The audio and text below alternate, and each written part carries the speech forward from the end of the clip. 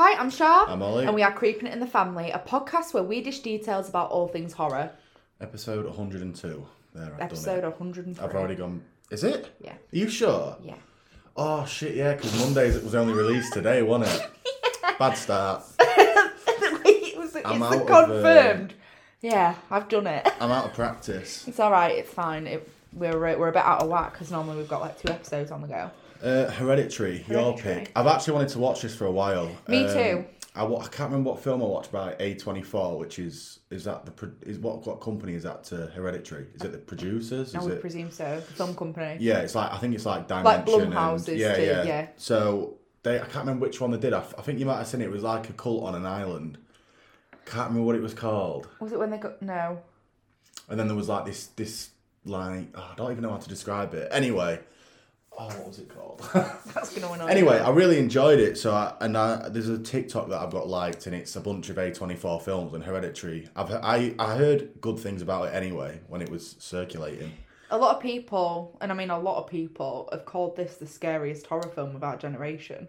Really? Yeah. See, I liked it because, there's another film. I watched The Menu the other day for the first time. So did I. Really enjoyed it. I loved it. I really enjoyed it. Shah watched it on her own and was like, oh, it's shit, you won't like it. Oh, I was going to recommend The Menu as my next film. So I watched it with Shah the other day and I really enjoyed it because it's taken away... It's not horror in the sense of jump scares, stabbings, blood, gore. It's which I think is the same as Hereditary, because when I went into it, I thought it's going to be like a Conjuring thing. There's going to be a demon, it possesses them, there's jump scares, blah, blah, blah. But the horror in Hereditary is half about this cult or whatever it is, this demonic figure. Yeah. But also just like the strain that losses can put on families and stuff. It's a film about grief, isn't it? Yeah, it's not just about... It's not like a supernatural presence that's killing and haunting it. It's scary in a different way. It does feel like a film about grief with a lot of horror and cult stuff tossed into it. It does feel primarily about grief, and it's heartbreaking. I mean, one of my first points was how Toni Collette did not get an Oscar nomination. Who's Toni Collette? The mother, Annie. The mother, right. How she did not get an Oscar nomination for Hereditary, I will never know. Yeah, there was some really good acting incredible. from all of them, from Peter, from a lot of them. I thought the acting was good. And you did what was I watching earlier?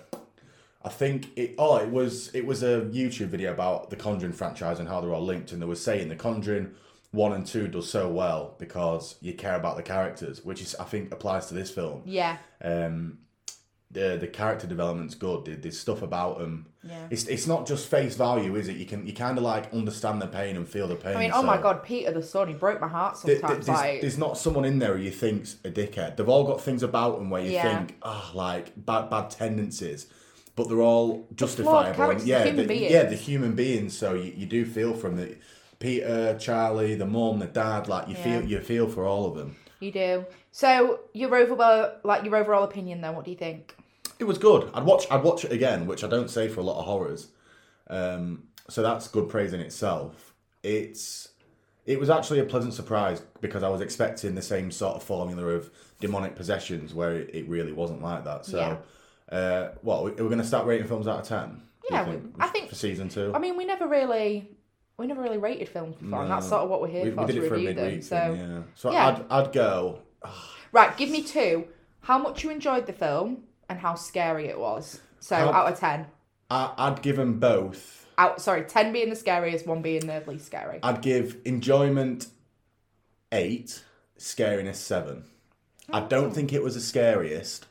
It had its moments, don't get me wrong, like that first bit where she turns the light off and standing there. Because that's right at the start of the film, and I was like, oh, for fuck's sake. Here we go. Because I'm out of I've obviously still been watching horrors, but we haven't been reviewing them. So I'm a bit out of practice, and I was like, oh, Christ, here we go. But yeah, it was, I'd give it 7.5 scariness, 8 enjoyability. That's quite high for you. It's going to be hard because it's going to be... Because I could easily watch a film that I enjoyed loads more than Hereditary. That's not a discredit to Hereditary. It was really good. But then I don't think any film's a 10 out of 10, other than all the Halloweens, except for Ends. Yeah. Not that we're bringing that up again. What about you? What are your ratings?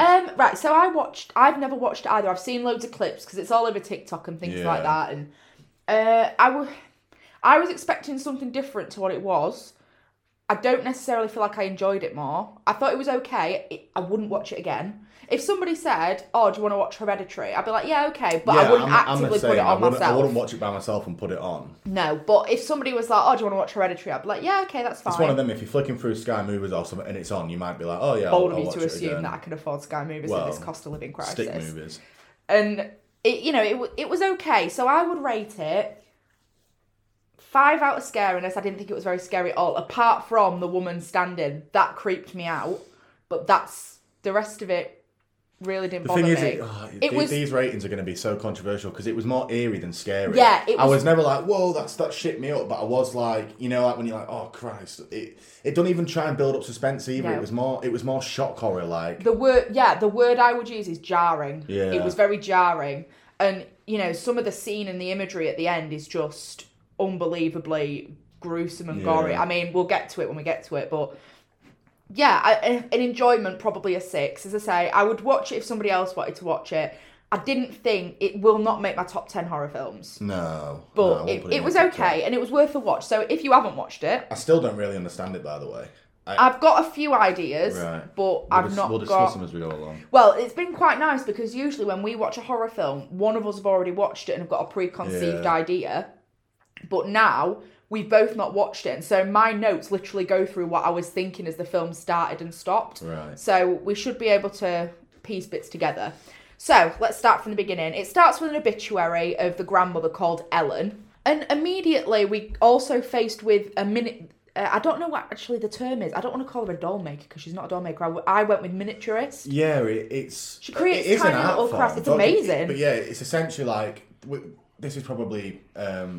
Dropping it like patronising a bit, but it's making like doll houses and miniature figurines, but a lot more realistic. Like it's all done with like intricate tools and stuff like that. Yeah, I mean later on, and I don't know if actually it might be now that we learn it. To be fair, she's doing a bit for a gallery. Yeah. So it's a full on project. Like she's being paid to do this. It's an exhibit. And I'm not entirely sure about this, but I think this is true. But a lot of the cutscenes were miniature. Like the scene, like from going from one act or one chapter to another, they'll do like a cutscene of the woods or something from an aerial view.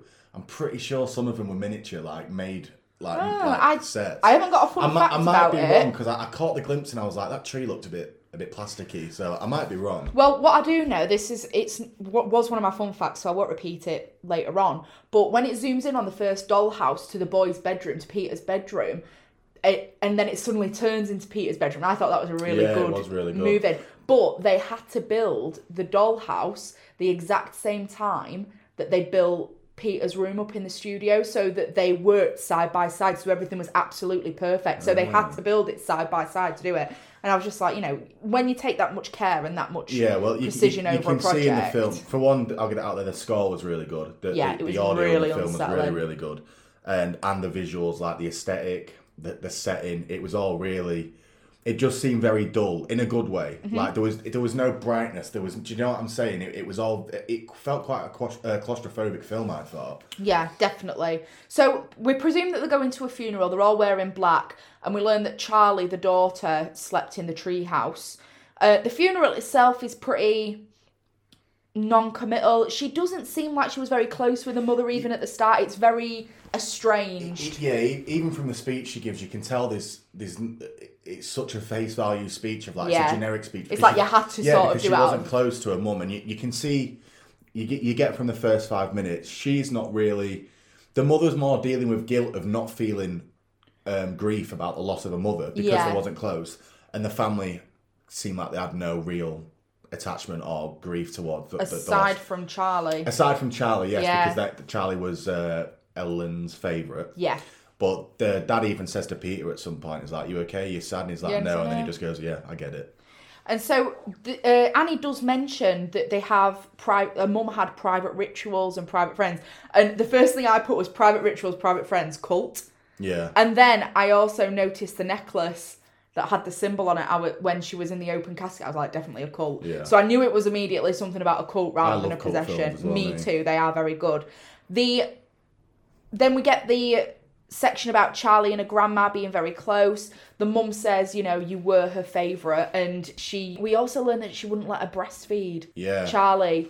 And a little bit later, did you notice there's a miniature of Annie laid in bed, and the old woman next to her's got a boob out trying to feed Charlie. So I think her mum tried to breastfeed, like Ellen tried to breastfeed her, or did breastfeed her. Don't know about the circumstances behind that, but it was there. So before we get too deep into it, my understanding of the cult is Ellen was the queen, and they needed a male body to be the king. Yeah. That male body was supposed to be the mother's brother. Yeah. Because the mother's brother stated that So what's the mother's name so I can stop calling her Annie. mother? Annie. Annie's brother, so Ellen's son. Yeah. Killed himself and used to claim that Ellen had put things inside of him, which I'm guessing was the demonic presence that the cult's following because it needs a male vessel. That was my understanding. Yeah. Which is why Charlie also says Grandma wanted me to be a boy because they needed a boy vessel. Yeah. So yeah, that's my understanding of the cult. That because again, which I think it does well in leaving it quite. It doesn't spoon feed you what happened. It kind of leaves you wondering. But that was my interpretation of the cult. See, I thought, yeah, exactly the same, but I thought slightly differently. So they were trying to put this Prince of Hell's or the King of Hell's body, soul into a vessel. I don't know if the brother died, like killed himself, or he was killed by them trying to do the ritual. Because it said there'd been 2 failed rituals so far because Ellen's husband died and so did Annie's brother. So I thought both times they tried to like create that sacrifice and do that ritual because they mentioned it at the end that twice they'd failed. And this, like, Peter was the 3rd vessel. But Ellen also died, but is still known as a queen. So does dying mean that the ritual's failed or it's completed? Because Ellen, in a shrine at the end, Ellen's still on there being the queen. So I don't know. I think you was right. The 2 failed ones. I think the brother killed himself. Annie's brother killed himself because he was being possessed. Mm-hmm. Whereas Peter went through with it. That's what and now he now became possessed. Seems like a really conjuring, insidious term. But it means like it's not like a possession like you see Demon Eye and stuff, but they're taken over. But what I don't understand is the mother had a soft spot for Charlie, who was a female. Yeah. And they needed a male vessel. So where did this soft spot for Charlie come from? And is the reason because Peter, I say killed her, it was an accident, but Peter killed her in this accident. Is that the reason why it turned to Peter? But why was it Charlie? I don't understand. Well, I thought Charlie was the Prince of Hell. I think he was inhabiting her body until... Because it said Ellen welcomes Charlie in the cult house at the end. She's like, finally, you've got a vessel. So was Charlie the King of Hell already? But she had to die to be released into Peter's body. But why did Peter need... Why did... Yeah, I understand that, but why... I don't understand the concept of this vessel. Like, if they're just going to get in him and kill him, like, there's no... All you're doing then is killing someone one by one. Surely the King of Hell, like, it's better than that. I don't understand it. Me neither. I need to watch an End and Explain video on it. Yeah, that'll maybe cover it. Yeah. Charlie asks who'll take care of her now that her grandma's died, and her mum says, I will.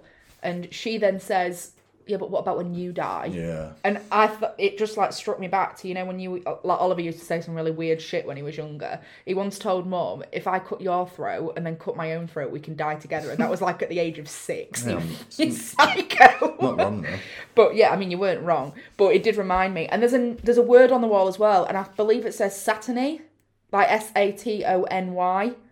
Or Satavi. I can't remember. I can't read my own writing at this point. I was sort of reading and scribbling.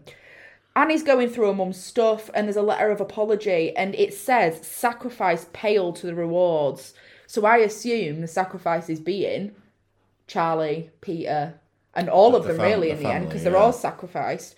And then she goes to turn off the light, and the woman is standing. That is creepy shit. Yeah, and it was so... It reminded me of sorry to bring it back, but it reminded me of the shot where Michael in Halloween the original, where Michael comes out with that, where... It plays the same trick. Yeah, where it's just...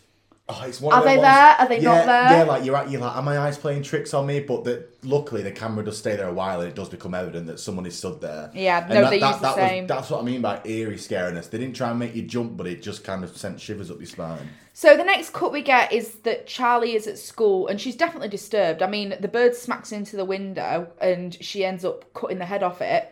And then the psychopath woman is staring at Charlie or waving at Charlie. And she's sort of like looking like she's not sure.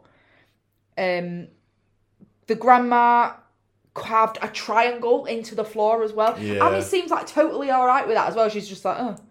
Well, you get the idea from like that it was really her mum seemed like a total bitch, like just to even speak to, like, but she wasn't pleasant to be around. Yeah. So you get the impression you kind of be, and she seems because obviously we don't really see her in the film, only a corpse. Yeah.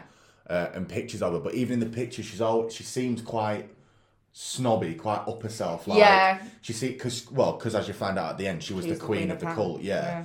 But you don't hear any nice stories about it. It always seems to be negative. So it kind of seems like if it was me, you'd be more like, oh, I'll just stay out of the way and leave her to herself if it saves us having a scuffle or a row. Yeah, and we also get Steve as well, so Annie's husband and the kid's father. He gets a phone call after, and it says that the grave's been desecrated, and we don't know how it's been desecrated till the end because it's never revealed. Yeah. But it is quickly found out.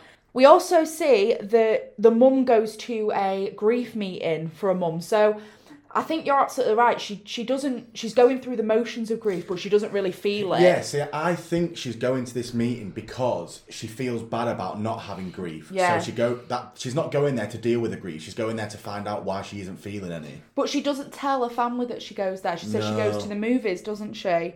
And it's interesting the fact that she goes, but she does reveal a lot about herself. Yeah. And so mental illness runs in the family, hence the term hereditary. It could mean multiple things. Yeah. Well, then the brother hanged himself, the dad starved himself in a psychotic episode, and so you're sort of implying, okay, so if mental illness runs in the family, is it part mental illness? Like, Yeah. is it just the cult? Is it other things?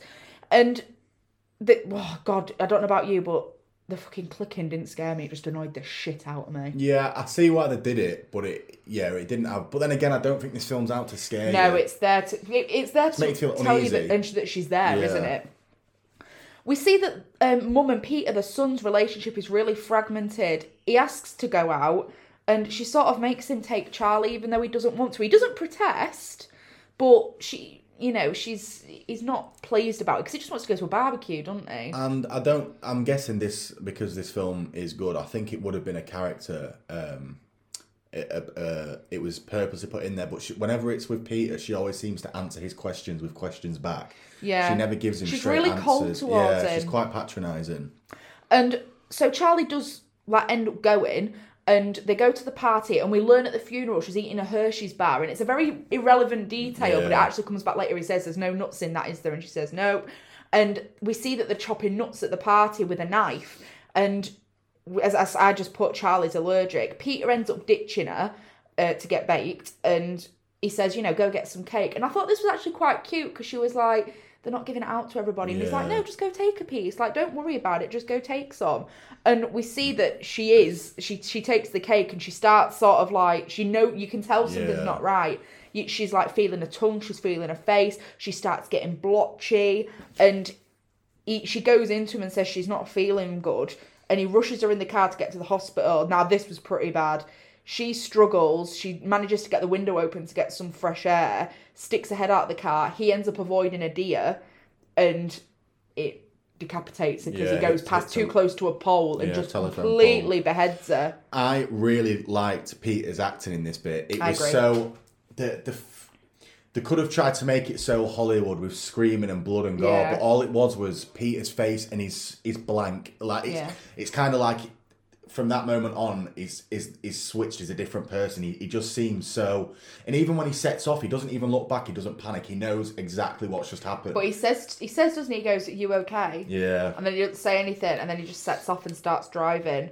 And the next time we see him, he's laid in bed, and he hasn't slept a wink. Yeah. And Annie, you can hear Annie in the background like, oh, I'm going to go to work, blah, blah, blah. And you just hear this gut-wrenching scream. So I'm guessing he just left the body in the car. Yeah, he just left the body. He completely went into shock. Yeah. Like, he completely lost it.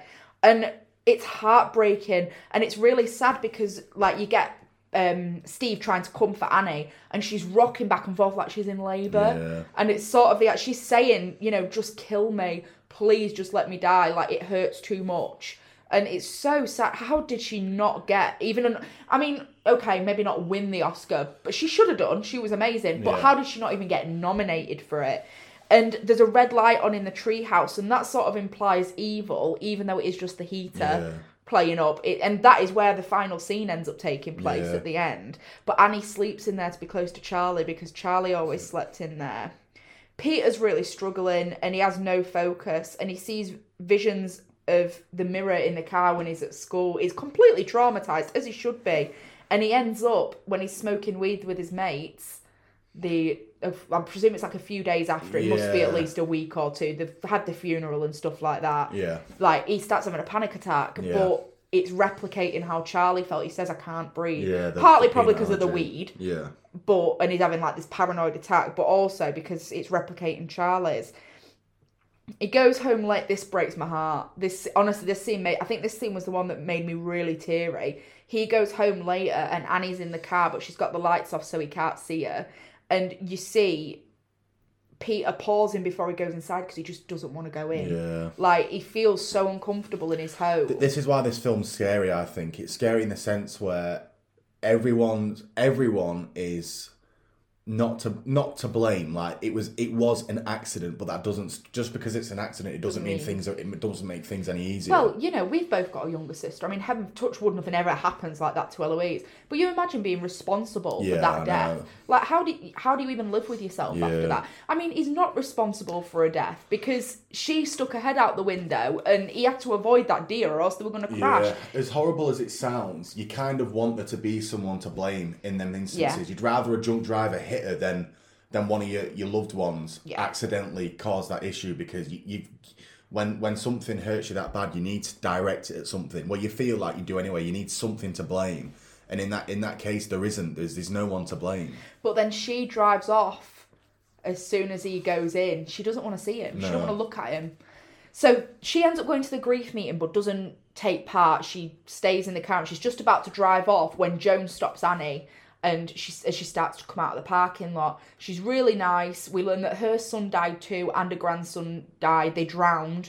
And she gives her a phone number and just says, you know, if you need anything. Were you suspicious of her? Bitch. No, I literally put Joan's Joan's type of person you need when you don't feel like you want anyone. And the thing is as well, she was there for a long time because she was, you know, the first grief meeting when they were talking, she was there, and her dress has the same symbol that that's what she said, didn't she? She said, we miss you, or we're worried about you, or something like that. And so Annie does go to visit Joan, but not before, I forgot a bit. Peter lays in bed, he hears clicking, and it looks like somebody's in the room again. Yeah. It's so creepy. But Annie goes to visit Joan, and there's a welcome mat, and it's the ones that her mother used to embroider. Yeah. Now, embroidered welcome mats are not common. Yeah. And I literally put Susser's Fook. Yeah. I was like, there's something wrong. That was where I thought that there was something up with Joan. As soon as she saw the welcome mat, I was like, oh, there's something a bit suspicious here. Because she's really quick to dismiss it as well. She's like, oh, my mother used to make ones like that. And she's like, oh, did she? That's interesting. Then completely brushes away from it. I've got it a bit further down, but I have got Joan is definitely on some cultist bullshit. Like, at one point, I did click and think that she's not right. So we learn a little bit more about why Annie's relationship is so fragmented with Peter. She admits to sleepwalking, and while she was sleepwalking, she ended up dousing herself and the kids in paint thinner, and she was standing there with a box of matches, and she only woke herself up by striking the match. Yeah. And God, that must be terrifying, because people sleepwalk like that. Yeah, but this is what I mean. That must just be sleepwalking, because Joan is... Oh, she does get possessed. Look. I think she's disassociated. I think, because she said something about dissociative disorder, and Annie kept saying that she was just sleepwalking, but nobody really believed her, and they put it down to dissociative disorder, so she completely disassociated from what she was doing. Yeah. But I remember when I was younger, It was when I had my appendix out. Because of the stitches, I couldn't climb up to my bed. So Mum let me stay in her bed with her. And I woke up in the night, and Wayne used to work away and things like that. So Mum always kept a knife under a mattress. Yeah. And I woke up, and I'd sort of just like looked at Mum, and she just sat up. Like, just deadpan. Mum sat up like that. And I went, Mum, are you all right? She didn't say anything to me. She didn't speak to me. She walked over to the wardrobe, opened it, stood and looked at it for a bit, closed it, opened it again, closed it again, and then opened it one more time and just stared at it for ages. And I was freaking the fuck out. And afterwards, she just got back into bed, laid asleep. And then in the morning, the wardrobe door was still open because I didn't dare get out of bed and close it. Yeah. But it really freaked Mum out. When I told her what she'd done, it creeped Mum out so much that she no longer held a knife under her bed because she was so scared. Like, what? Like, if you're going to do something like that, you can easily pick up a knife. Yeah. It's not difficult. And it creeped me out. But it was sort of like that. But Peter remembered the situation with the paint thinner, and she feels like he blamed her. And it was really uncomfortable. We cut back then to Annie doing a miniature of Charlie's corpse. Yeah, which at first I thought that's fucked up, but then I thought, but people deal with grief in different ways. And she says that, doesn't she? Yeah, she says it's from a neutral point of view. Like, it, to the outside world, well, to anyone who hasn't been through that level of grief, you might think that's fucked up, but you don't know how people deal with it, and if it does help, then it helps. Yeah. So Steve, the dad, has made dinner, and I think it must be like the first time they've all sat and had dinner together in a really long time. Oh, the tension in that scene is horrible. It's so silent, and I feel really bad for Peter because he sort of looks and then he compliments his dad on cooking, and like she scoffs, she makes like this non-committal noise, and Peter asks if she's all right, and an argument ensues, and I just pissed myself when he swore. And she was like, "Don't you swear at me, you little shit." Yeah. I was like, that's such a me thing to say. The thing is, you've got to look at Peter, right? He's a teenage kid. He's going through, I think, is it high school? Probably high school. Yeah. Going through high school. And all of a sudden, he's killed his sister. He's destroyed his mother. The dad and the son, Peter and, I don't know the dad's name. Steve. Peter and Steve can see the mum going mildly insane from this. So he's got to live with killing his sister, destroying his mother's mental well-being, destroying the family because none of them are getting along. Like, I feel so bad for him. No, I agree. And I put this line down from the film because I'm just conscious of how much I'm saying again. I feel like I've gone out of the habit of it, and I'm going to get back into it. Shit. I'm just going to keep it in. I don't give a fuck. So she says, "Your sister is dead. You're in pain. I wish I could shield you and protect you.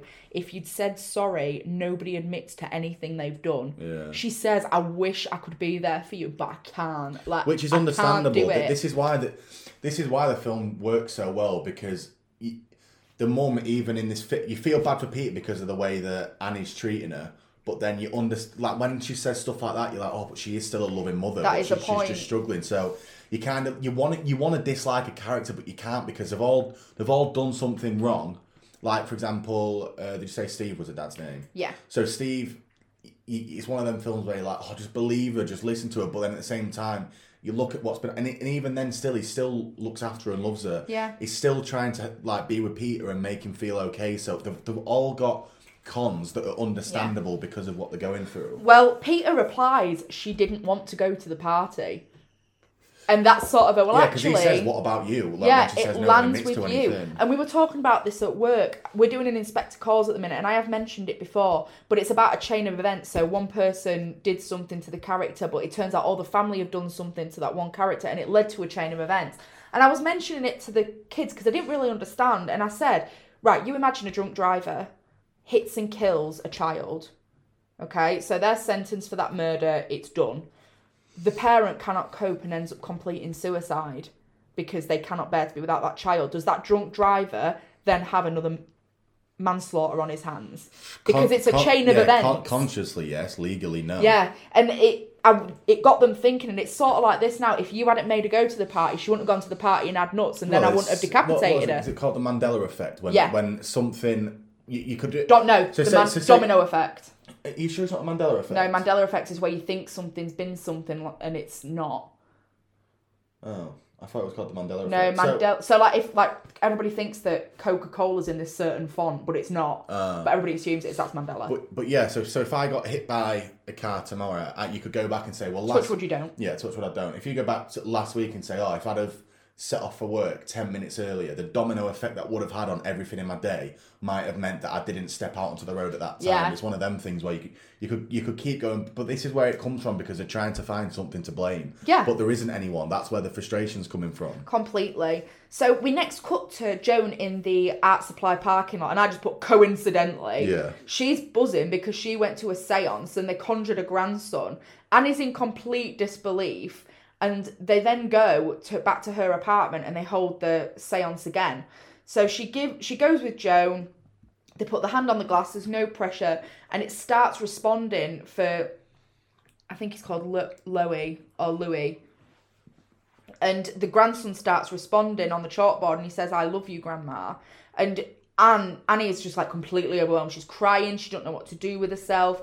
And just before she leaves, because she says, "I can't cope with this. I can't do this," Joan says, "Look, this is how you do it. This is how you start the seance. You've got to make sure all your family are in the house, and then it'll work, or else something bad will happen." I think this is where I clocked onto Joan, because when she approached Annie the first time in the parking lot, it was all about being supportive and being there for you, whereas this time in the craft parking lot, she was forcing it on her. She wouldn't take no for an answer, and that's when I was like, this isn't offering help, this is insisting help. Do you think that it was actually the grandson, or do you think it was all a big ploy and it was actually the King of Hell writing "I love you, Grandma" on the chalkboard to try and manipulate her into it? Probably, yeah. Yeah, I agreed. I didn't think he was there, or I don't think it was a real story. Yeah. So she's in bed and there's ants in the room, ants all over Peter, and she's sleepwalking, and she ends up going into Peter's room.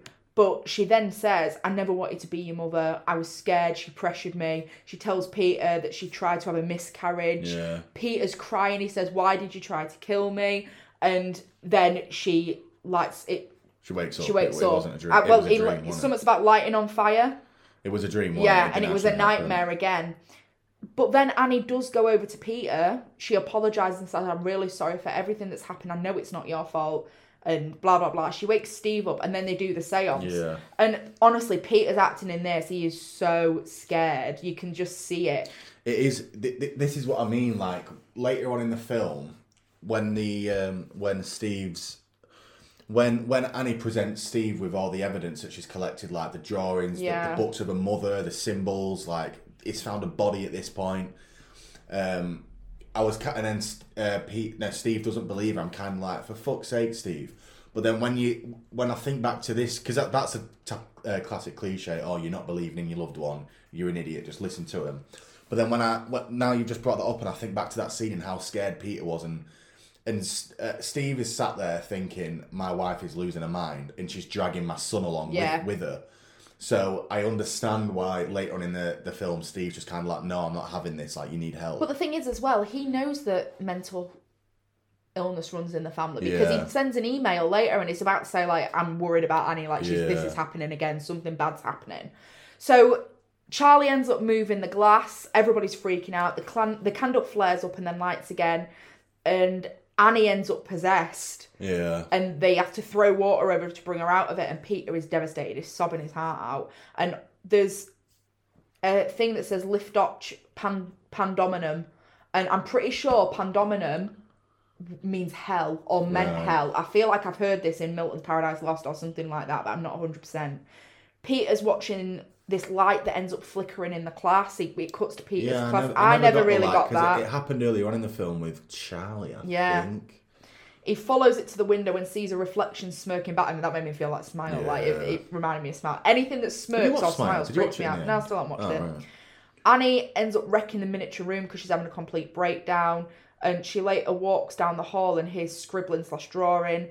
And there's a book being drawn on in the bed, and it's drawing things like the pigeon head and stuff like that. It's drawing loads of different stuff. See, again, you brought up a good point now, which made me reconsider. I don't think this is Charlie. Nothing that Joan showed when they did their seance, or when Annie, Peter and Steve did their seance, did any of it point towards it being all the seance with the family did was push the glass and possess. Like there was never any, and even the drawings in the book, there was drawings of Peter, wasn't there? That's what was being drawn. So that's, and it was like it was crying, and then his eyes were crossed out, and it represented what happened the night before. Yeah, which would point towards that's the whatever demon the King of Hell. That's him drawing what he wants. Yeah. So.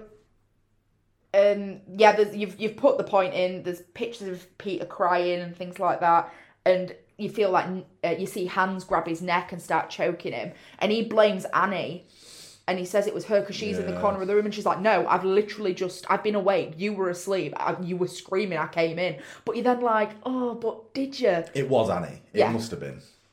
And so Annie then tries to contact Joan, and there's cult shit, and I knew it. By the way. Fuck this film, because I'm pretty sure that scene where Peter's getting his head pulled, there's a dog, that you see a dog for the first time. No, there was a dog beforehand at the beginning. Was it right? Because I don't. Yeah, it was right at the beginning. Because I put, since when was there a fucking dog involved? No, what's the point in that? It was at the beginning. Because then I'm sure on the way to the shed you see the dead dog die. Yeah, as soon as I saw the dog, I went on Does the Dog Die? And I was like, Hereditary. Yeah, I thought... It's not specifically seen, but it does die. And because it didn't show the dog throughout the film, I didn't really have any attachment to it. I still felt a little bit sad. Oh yeah, I was still like, fuck this film. But... Oh.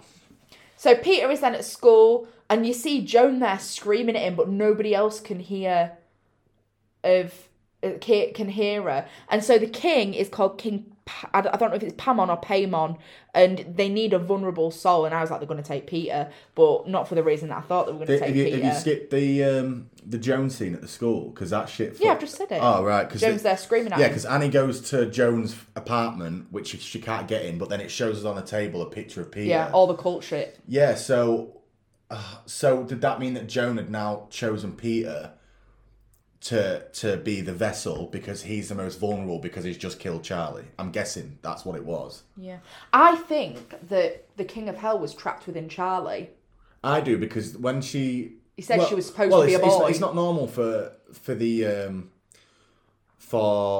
a kid to cut a pigeon's head off. Yeah. And she's also walking to it where you can see Ellen sat there with flames in front of her, so... I think she was trapped in the vessel. Was the curse put on Charlie before she was born because she was supposed to be a boy? Yeah, it's weird. I need to watch an Ending Explained on it. Yeah. Because I don't understand the link between Charlie and Peter. Yeah, definitely. So Annie ends up going into the attic and sees, like, there's pictures of Ellen and things like that with friends, including Joan. So you're sort of all piecing it together. And there's flies everywhere, which is also a possession indicator, as well as the fact that Ellen's dead body decapitated as well. Yeah, I didn't know if it was Charlie's at first. I said, is it Ellen's? Yeah, I wasn't sure. Sure. Charlie or Grandma's body. Peter hears Charlie's clicking and he gets possessed, and I've seen this on TikTok before, so I knew what was coming, slamming his head down. Though I seem to remember he slammed it down on a pencil and killed himself, but I think that's another film. I think that's maybe Truth or Dare. It's a Dark Knight. Oh, I think it happens in Truth or Dare as well. Like they slam the head down. Film as well. Yeah, I think it does actually. I think you're right. And he breaks his nose. Annie tells Steve to go look in the attic. He doesn't believe her, but he still goes. Good husband. I like Steve. He's a good person. Steve thinks that Annie dug up the grave. He sort of assumes it was her about it being desecrated. And at what point do you begin to explain this? See, this is this isn't a dig towards a film. It's a dig towards a character, but not like the film did something wrong, because it's still understandable. But I know Annie's been through a lot, and she's portrayed a lot of crazy, for lack of a better term, tendencies. But she's got this book where it's literally like there's a dead body in the loft, which he's now seen. That's bad enough. Yeah. So now he's got to be thinking, right, there's some serious shit going down here. Maybe not paranormal yet. But when she presents this book with all the things in it, then that's, even after everything that's happened, then I'd think, oh shit, maybe she's not chatting shit. Yeah. But he just completely blanks her off, like, straight away. I think he's just fed up, isn't he? He's upset. He's not really had his own time to grieve because he's been looking after Annie. And so I do feel like that does play a part in it. So he does look in the attic, sees it. She begs him to put the book in the fire, because when she throws the book in the fire the first time, her hand ends up getting set in or a shirt. And she says, I'll go up in flames too. And because he refuses to do it. She launches it in, but it sets him on fire. Yeah, again, I don't understand this. Like, why? Like, why does it set him on fire? I don't have a clue. But then Annie gets this, like, sudden possessed face. So I don't know why. I don't know how it happened. But Peter wakes up and there's a light on in the treehouse. He walks through the house. He sees his dad's burnt to a crisp. Oh, I just want to put a point in that I missed. When he picks Peter up from school and just starts crying at the traffic light, it broke my fucking heart. Oh, God, it's so sad. It's traumatising, This film isn't does it? so well in making you feel bad for every character. There's not one of them you blame. Yeah. And so after he's going through the house, he sees his dad's burnt to a crisp. Annie's in the corner. Did you see her at the top like that? Yes. Yeah, Oh! yeah, she crawls behind him, doesn't she? Yeah, that crawling across walls fucks me up. Like, I just can't it's stand creepy. shit like that. There's a naked people in the dark. Yeah. Annie's at him. He manages to get to the attic, and this creeped me out. She's just slamming her head into the door. I was like, oh no. Why? I'm guessing those other people were They're cult people who would members. sacrifice herself for the cult. No, they're real. They're not dead. They're members of the cult. Are you sure? Yeah. They're all grey as fuck. Yeah, they're all old members of the cult. Ah, I thought they was all dead. No, they're not dead. They're alive. But Charlie's up there, her dad's up there, and they're all dead. So I thought they were. No, they're not. They're alive. Oh. Yeah, and so because he's at the funeral. And do you know what breaks my fucking heart as well? What? Really broke my heart when I watched it. I was like, oh, this fucking film is tugging on my heartstrings. When she's smashing her head on the act to get in, he still calls her mummy. Yeah, Like, he's so scared. It's just like, oh. But that scene of her banging her head into that wall is it vile. don't beat the one coming up. Oh my God. Shit, that was fucking mental. So there's candles, light in the room, shit's about to go down, and there's a picture of him with his eyes scratched out. He thinks he's dreaming, and he hears these squishy sounds. Oh, and he looks up, this got me fucked and up. he's decapitating her own head with a piano wire. It's the way she does it. It's like she's an animatronic doll, like one at a time. And I was just like, it's a wire. Yeah, that's what I mean. She's pulling it. I was just like, but it's how animatronics would do it. I was like, what the fuck, like that. That was fucking gross. This is what I mean. I wasn't. I thought she was hanging at the start. I didn't think she would be decapitating herself. I thought she was stabbing herself at first. Yeah, But this film does so well without making you jump. I wasn't jumped. I was so once, but I spooked was with that. like, I was just creeped out. And he just flies out the window. Yeah. And light ends up flooding around him. I presume that's the demonic spirit. Maybe, I think he died. Yeah, he did die. I think. He died coming out that window, and then the spirit got into him. And the mother, I think it was Annie, floating and going up the treehouse, a decapitated holy head. Shit, like that shit just... Yeah. That's a type of horror, I love it. It's like the woman in black when she's just stood in the window watching. Yeah. Shit like that where it's not a jump in your face. Right, Screaming yeah, at it's you. like, oh my God, that... Just... The way the body was just... Oh, yeah. God. It was just literally leading itself up. It looked like it was so creepy. Fucked up. I was watching it like, this is minging. Well, there were naked cult members everywhere, and Charlie's head was on a statue with the dead parents bowing down to her. And Ellen was the queen of hell. He's now the king. And I think Charlie's possession was with the king of hell, and the king of hell then possessed Peter as Charlie. I feel like it was hereditary. Yeah, but then the thing is, Charlie's wasn't a male. No, but I think it was trapped. I think she was supposed to be a male and it failed, but it trapped the spirit in her body, but he couldn't release his full potential until he was a male. But then why, to me, that would make it seem like the grandma would resent her because it needed to be a male, and wouldn't you just want Charlie dead as soon as possible so that the king can find a male vessel? I don't know. I need to watch an ending explained. explained. Someone will found flicks will know. So Peter is then used as a sacrifice for Charlie to host, who is now one of the kings of hell. And they finish with Hail Payman. Yeah. So, budget. Oh shit! Yeah, I forgot about this. Bear in mind, It's quite an indie film, like. it's got Toni Collette in, who is a famous actress. I can't. But when we used to do this every week, I kind of got a feel for. Yeah, I've completely lost it now. Go on, have a guess. So this is the budget. 8 million. 10 million, you weren't far off. Wait, isn't it 5 either way? Is that not the 5 rule? either way. Yeah, it was, but fucking hell, that's a right scope. But yeah, okay, I'm counting 10 that as a mil. 1 out of 1 for season 2. Half out of 1. No, You were solidly off. But... I wasn't All right. I could have 1 said out of 1. 20 million. 1 out of 1. You've got it. Right, what was the box office? Well, did it go in cinemas? Yeah. Did it? Mm-hmm. 64 million. 82.5 million. Still not a million miles away. This feel bad in the pub. But it made a lot. It was, and it only grew in popularity when it came out of the cinemas. Yeah. What are you getting a grin on your face? Do you think you can fly with me? Yeah, but I'll tell you after the podcast. Right. It's funny. So behind the scenes, originally Toni Collette told her agent no more dark, heavy scripts, but she loved Hereditary so much she couldn't turn it down.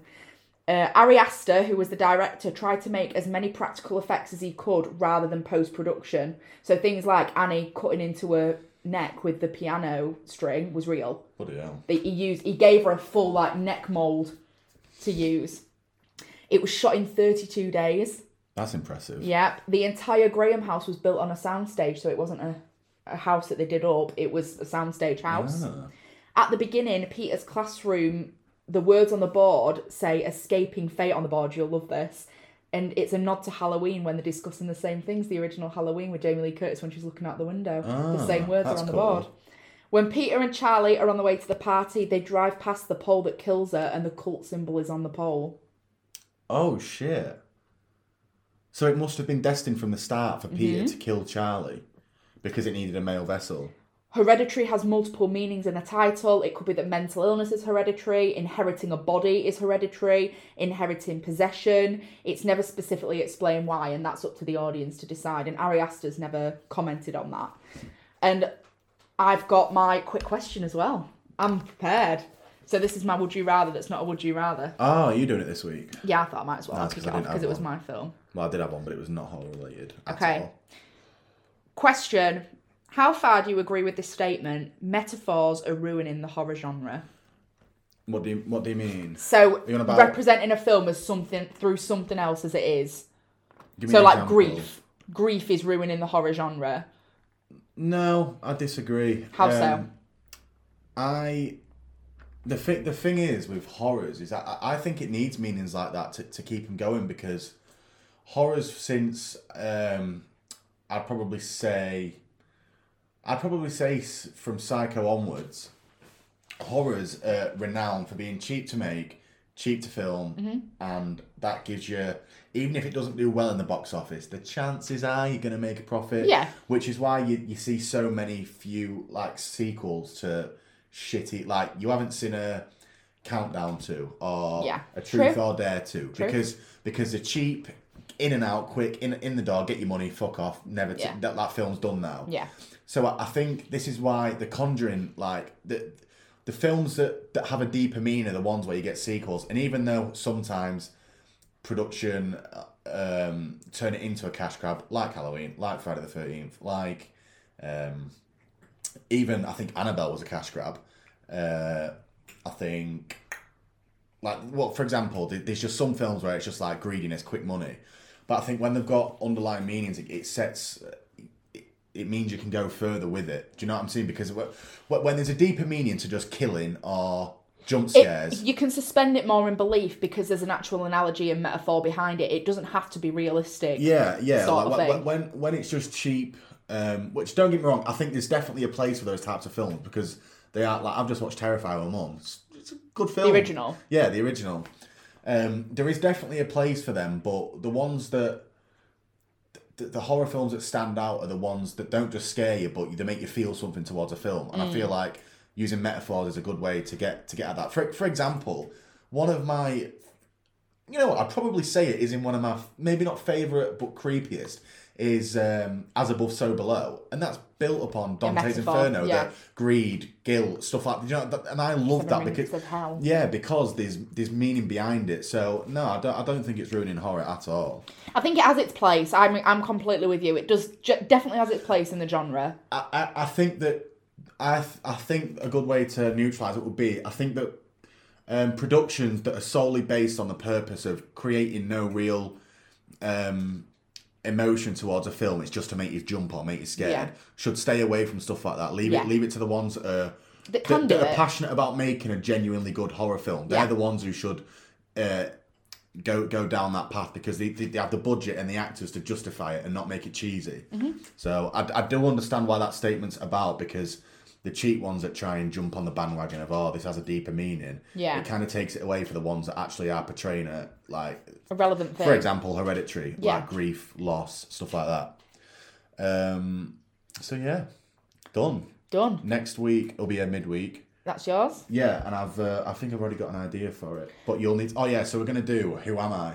So we're gonna. Oh, like Guess Who? Yeah, so we're both gonna pick either killers, characters from horror films, and then we have questions to ask to be like. That's a fucking cheap shot out of a midweek, making me do the bastard one.